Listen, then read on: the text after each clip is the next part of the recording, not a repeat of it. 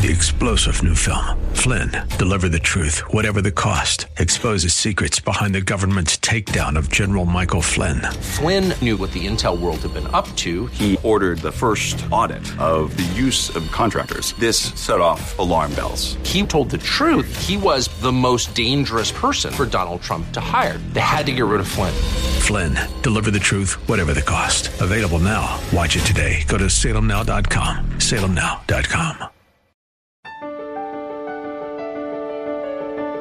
If we dwell on our disappointments, we are going to miss the open door of God's providence and the joy of the new thing that God wants to do in our lives. That's Pastor Mark Finley, and this is Hope Lives 365. At Hope Lives 365, we believe God answers prayer. If you would like us to pray for you, then keep in mind this telephone number throughout today's broadcast, 888-244-HOPE. That's 888-244-HOPE. Here now is our pastor teacher, Mark Finley, with today's Hope Lives 365. You wanted that job so badly. You wanted that job. They were offering you pay commensurate with your talents, but the whole thing fell through. You wanted that position in the church, and you knew you were qualified. You just knew it. Whatever the disappointment is in your life, the more you focus on that disappointment, the less God can use you. But the more you are able to say, all right, Jesus, for every door that is shut, you're going to open some other door. All right, Jesus, for every door that is shut, help me readjust my priorities, refocus, readjust. Now, there's a third principle in dealing with disappointment, and it's this: redirect your energies. Don't just sit there. Do something. Don't wallow in the mud of self-pity. Don't begin focusing on what happened to you and raising doubts about why God let it happen. I love this statement, Ministry of Healing, page 474. If you're taking notes, you want this one. This is a gem. You don't want to miss this. In the future life, in what life, everybody? The future life. The mysteries that have annoyed and disappointed us will be made plain. In the future life, the mysteries that have annoyed and disappointed us will be made plain. Was there ever something that annoyed you? Ever something that disappointed you? What's going to happen in the future life? It's going to be made what? Plain. Next sentence. We shall see that our seemingly unanswered prayers and our disappointed hopes have become our greatest blessings. Wow. We shall see in the future life that the unanswered prayers and the disappointed hopes have been among our greatest blessings. You know what? Sometimes good people make mistakes. You think that's true? Sometimes even godly leaders exhibit poor judgment. You think that's true? Because a person is a godly leader, does that mean they're infallible? Can good people make poor decisions sometimes? How do you deal with that? How do you deal with it when it's not your mistakes, it's not some failure that you've made? How do you deal with the mistakes of others at work and in the church? How do you approach that as a Christian? I think one of the greatest lessons is the Apostle Paul. Take your Bible and turn to Acts chapter 21. Acts chapter 21. Now, what is our third principle? Our third principle is that when you face disappointment in any area, you don't get that house, you don't get that job, you don't get that position. When you face disappointment, you don't wallow in self-pity, you redirect your energies toward the area that God is leading. Now, this is an amazing story in Acts chapter 21. If I went through what Paul went through, I can only pray that God would give me the grace that Paul had. Sometimes I may not have that grace. So here's the story. Paul has had a successful evangelistic meeting among the Gentiles. Scores of people are coming to Christ and scores of people being baptized. Paul comes to Jerusalem and the Jewish leaders are really, really nervous. James, the lead pastor, and the elders are really nervous. Now, if Pastor James and the elders make a decision, it must be infallible, right? You're silent, church. You're silent. Because James in the Bible, the pastor, and because his elders make a decision, it must be infallible, right? What do you think? Okay, we're going to see what happens, and we're going to see how Paul relates to it. Here is a lesson that you can apply in the church, on your job. It's an amazing lesson. Verse 15, Acts 21. And after those things, we packed up and we went up to Jerusalem. Now, Paul must have been incredibly excited because he had all these Gentiles that are coming to Christ. Verse 16 and 17. Some of the disciples from Caesarea went with us and brought with them one mission of Cyprus, an early disciple whom we were to lodge. And when we had come to Jerusalem, the brethren received us gladly. They said, Paul, we're so excited you're here. This is amazing. When we had, verse 18, on the following day, Paul went in with us to James, and all the elders were present. So Paul comes to James and all the elders to give the report. He speaks in verse 19, and he says, when we greeted them, he told them in detail, very specifically, what God had done among the Gentiles through his ministry. When they heard it, they glorified God. And they said to him, you see, brother, how many thousands of Jews there are that believed. They're zealous for the law. Now, here's what happens, and I'll summarize the story and then come to the point. Paul gives his testimony. The disciples who have a Jewish background listen to the testimony. They're excited about the testimony, but they're concerned because they've heard rumors. And the rumors that they've heard are unfounded. And the rumors that they heard were that Paul was downplaying the law of Moses. So they were really upset about that. Now listen, anytime you try to placate the rumor mongers, you're in trouble. That's true. Anytime you try to placate the rumor mongers, you're in trouble. You can't chase every rabbit that goes and solve every problem. So James and the elders come to this conclusion. Paul, there's a lot of rumors about you that you don't teach people to obey the law of Moses. This is what we want you to do. We want to take 4 men, and we want you to go into the Jewish temple, go through the Jewish vows with them. That was a great mistake. Tremendous mistake. It was cowardice, really. They didn't have to do that. James made a mistake. The elders make a mistake here. And they tell Paul, you go in and get this thing done. Paul made a mistake because he compromised what he should have done. He should have simply sat down with them and said, look, James, look, elders, I don't believe God's leading in that direction. But he didn't do that. So to try to keep peace, he goes to this Jewish temple to get him circumcised. When he goes in there, his character is mischaracterized. Some of the real ultra-conservative, way-off Jews begin to condemn him. And they say, Paul, you brought an uncircumcised person into the temple. He never did that. And so what happens? There's a riot. Paul gets arrested. And as the result of being arrested, his ministry of evangelism ultimately ends. He yielded to the judgment of church leadership, and as a result of that, legalistic Jews mischaracterized his actions. They falsely accused him, and he's in prison. He didn't get good counsel. What did he do? Now, here is the most amazing thing. You do not find one word of criticism coming out of the mouth of Paul toward James and the elders. You don't find one word of that. Did they make a good decision? No. But does Paul go around and hold up a banner and promote that? No. What does Paul do? He redirects his energies to minister where God leads him. Now, don't misunderstand. There are times privately when, at work, a Christian has to deal with issues with his boss. There are times in the church where we have to deal privately with issues. But if you run around trying to correct every misunderstanding, you're only going to create disunity, and you're going to make things worse. You see, Paul had this constant sense of the bigness of God. How big is your God? How big is your God? Is your God small so he can't solve problems? Paul has this constant sense of the bigness of God. He has this constant sense of the greatness of God. He has the constant sense of this awesomeness of God's cause. Paul was captivated by a vision of reaching the lost people. And wherever God placed him, that was his priority. You shut the doors for Paul in Asia, he's going to look for the open door in Europe.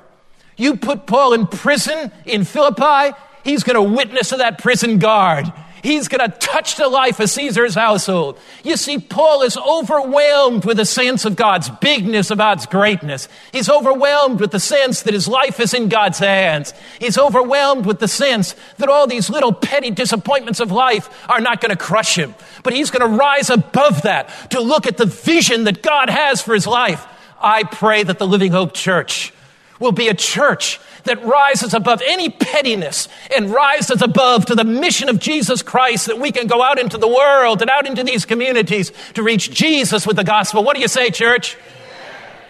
Let Christ's vision for your life overshadow the circumstances of your life. You missed it. I got to repeat it.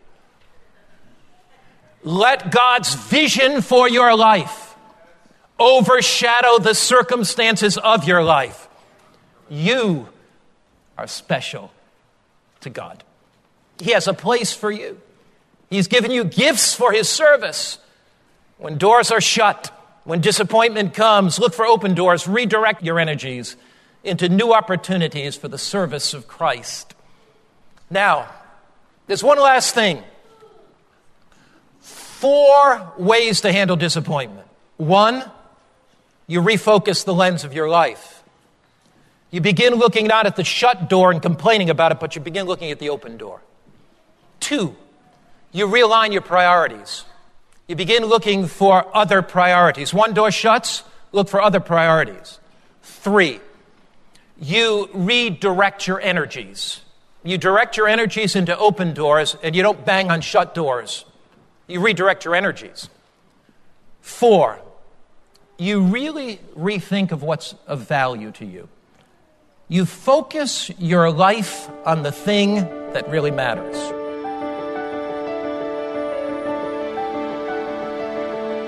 Pastor Mark Finley will continue with more in just a moment. Stay tuned.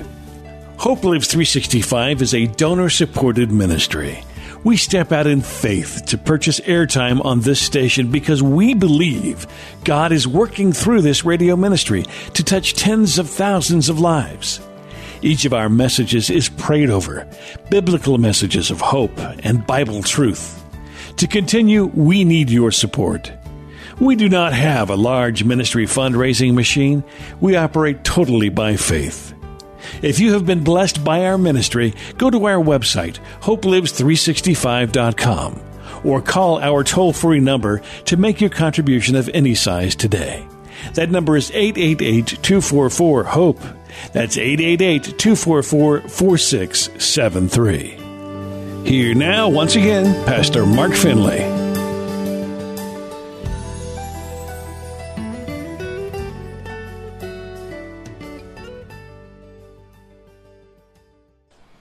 I'm sure that Paul must have been aware of what Jesus told his disciples. John 13, verse 7. John 13 and verse 7. I'm sure Paul must have been aware of this.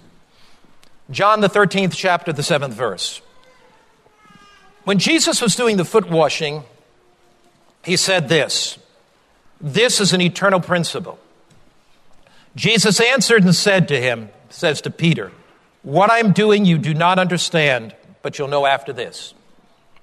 A lot of times when you go through disappointment, you don't understand it. You only understand it looking back at it and seeing how God opened the doors of opportunity. So here Jesus said, what I'm doing now, you don't really understand, but you are going to understand it later. Many times in life, we don't understand what we're going through when we're going through it. And we don't even have to wait to eternity to understand it. Because you let 6 months go by, you let a year go by, you let 2 years go by, and you look back on that experience, you say, now I understand that. Now I know why God let me go through that experience. So Jesus said, and I'm sure Paul must have known this, nobody in the New Testament experienced challenges like Paul did. And you find all of those challenges summarized in 2 Corinthians 4. Paul was able, because he believed in the bigness of God, and because he believed in the greatness of God, and because he believed in the ever-present Christ, the eternal ever-present Christ, Paul was able to rise above. He did not allow his circumstances to dictate who he was. He rose above those circumstances. We're looking here. Here's Paul summarizing. This is 2 Corinthians 4, 7 and onward. Paul's summarizing the challenges he faces in his ministry. And here is what Paul says, 2 Corinthians chapter 4, verse 7 and onward. He says, we have this treasure in earthen vessels. In other words, we're feeble, we're clay, that the excellence of the power of God may be in God, not of us. We are hard pressed on every side. Notice he says, we are hard pressed on every side. In other words, the pressure is so great. We are troubled on every side. We are challenged on every side. There are difficulties on every side. Yet we are not crushed. In other words, we're not broken. We're not shattered. We are perplexed. That is, we're confused. We don't know what's going on here. We sometimes doubt the future. We're perplexed, but we're not in despair. We're not filled with despair. Why not? God's leading. We're persecuted. That is, others are oppressing us, but we are not forsaken. We are struck down. You see the word struck down? That's a boxing word. And Paul borrowed that from Greek and Roman boxing. It's like when the boxer hits you in the face and it knocks you down on the canvas and you're lying there. So Paul says, I've been knocked down by the boxer's blow. Satan has hit me pretty hard. Notice what he says. We are struck down, but we are not destroyed. Always carrying about in the body the dying of the Lord Jesus Christ, that the life of Jesus may be manifest in our body. Now notice, Paul's urgent appeal to those facing disappointment or going through trial is this. Don't lose your sense of eternal perspective. You find that in verse 16 and 17. Paul says, I'm going through persecution, I'm going through difficulty, I'm going through trial, I'm going through disappointment. Verse 16 and 17. What does Paul say? He says, therefore we do not lose heart, even though the outward man is perishing. Yet the inward man is being renewed day by day. For our light affliction. What kind of affliction, everybody? Light affliction is but for a moment. It's working for us a far more exceeding and eternal weight of glory. What is Paul saying? He's saying whatever you're going through is light. Whatever you're going through is small. Whatever you're going through is meager in comparison to your eternal glory. So when you go through disappointment, reimagine heaven. Dream about the glory of the living Christ. Think about the second coming of Christ. Our trials fade into insignificance in the light of the glory of Jesus and his return. What is it that motivated Paul? What is it that inspired Paul? What is it that kept Paul going? He recognized that this life was temporary. He recognized that our lives were here but for a brief moment. He focused his attention on eternity. There are 4 things to do when you go through disappointment. You refocus on what God is doing, not on your expectations that have not been met. Secondly, you realign your priorities and look for the open door of opportunity. Thirdly, you redirect your energies on things that matter. Fourthly, you rethink what really matters and you reevaluate your life. Now, there are 2 things not to do. Many people have a great memory for the wrong things. Does God have a long or short memory? Does God have a long or short memory? Please take your Bible and turn to Hebrews 8, verse 12. Is it good sometimes to have a short memory? Hebrews 8, verse 12. Here's what Scripture says. I will be merciful to their unrighteousness, and their sins and lawless needs I will do what? Remember what? No more. When we come to God and confess our sins, does he remember them? Does he keep them in mind? No, it says he remembers them no more. God has a short memory when it comes to sin and a long memory when it comes to righteousness. God wants you to have a short memory when it comes to your sins. Some people have a great memory for the wrong things. God wants us to have a short memory for our sins, a short memory for the mistakes of others, a short memory for our own mistakes, a short memory for the pain that others have caused us. If we dwell on our disappointments, we are going to miss the open door of God's providence and the joy of the new thing that God wants to do in our lives. Two things not to do. Number one, don't have a long memory for bad things and a short memory for good things. Many people have a great memory for the wrong things. Did I get it? But God wants us to have a what? Short memory for the wrong things. But some people have a poor memory for the good things, or the right things. God wants us to have a long memory for the what? Good things. All right. You want to get out of disappointment? Thank God for His goodness. Thank God for His greatness. Thank God for His grace. Thank God for His power. Thank God for the gift of Jesus. Thank God for the gift of His Word. Thank God for the gift of the Holy Spirit. Thank God that Jesus is coming again.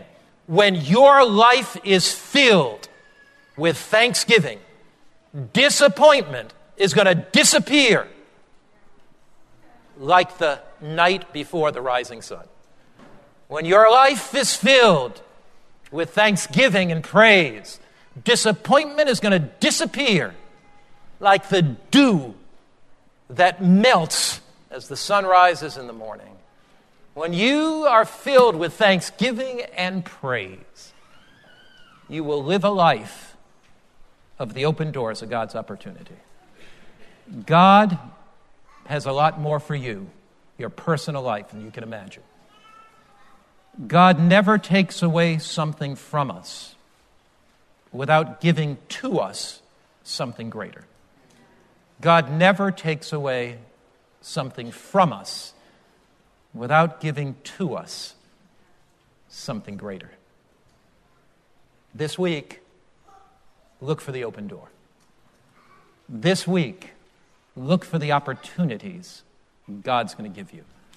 This week, refocus the lens of your life away from every door that shuts to every door that's open.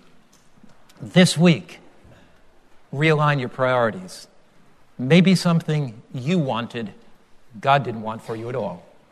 Realign your priorities. Ask God what's important. Get on your knees and say, Jesus, what's important? This week, redirect your energies. Redirect them into the doors that God is opening. God has something special for you this week. And in the final analysis, ask yourself the question, what difference does it make? What difference does it make? If it does not make an eternal difference for God's glory and the advancement of His kingdom, let the thing go.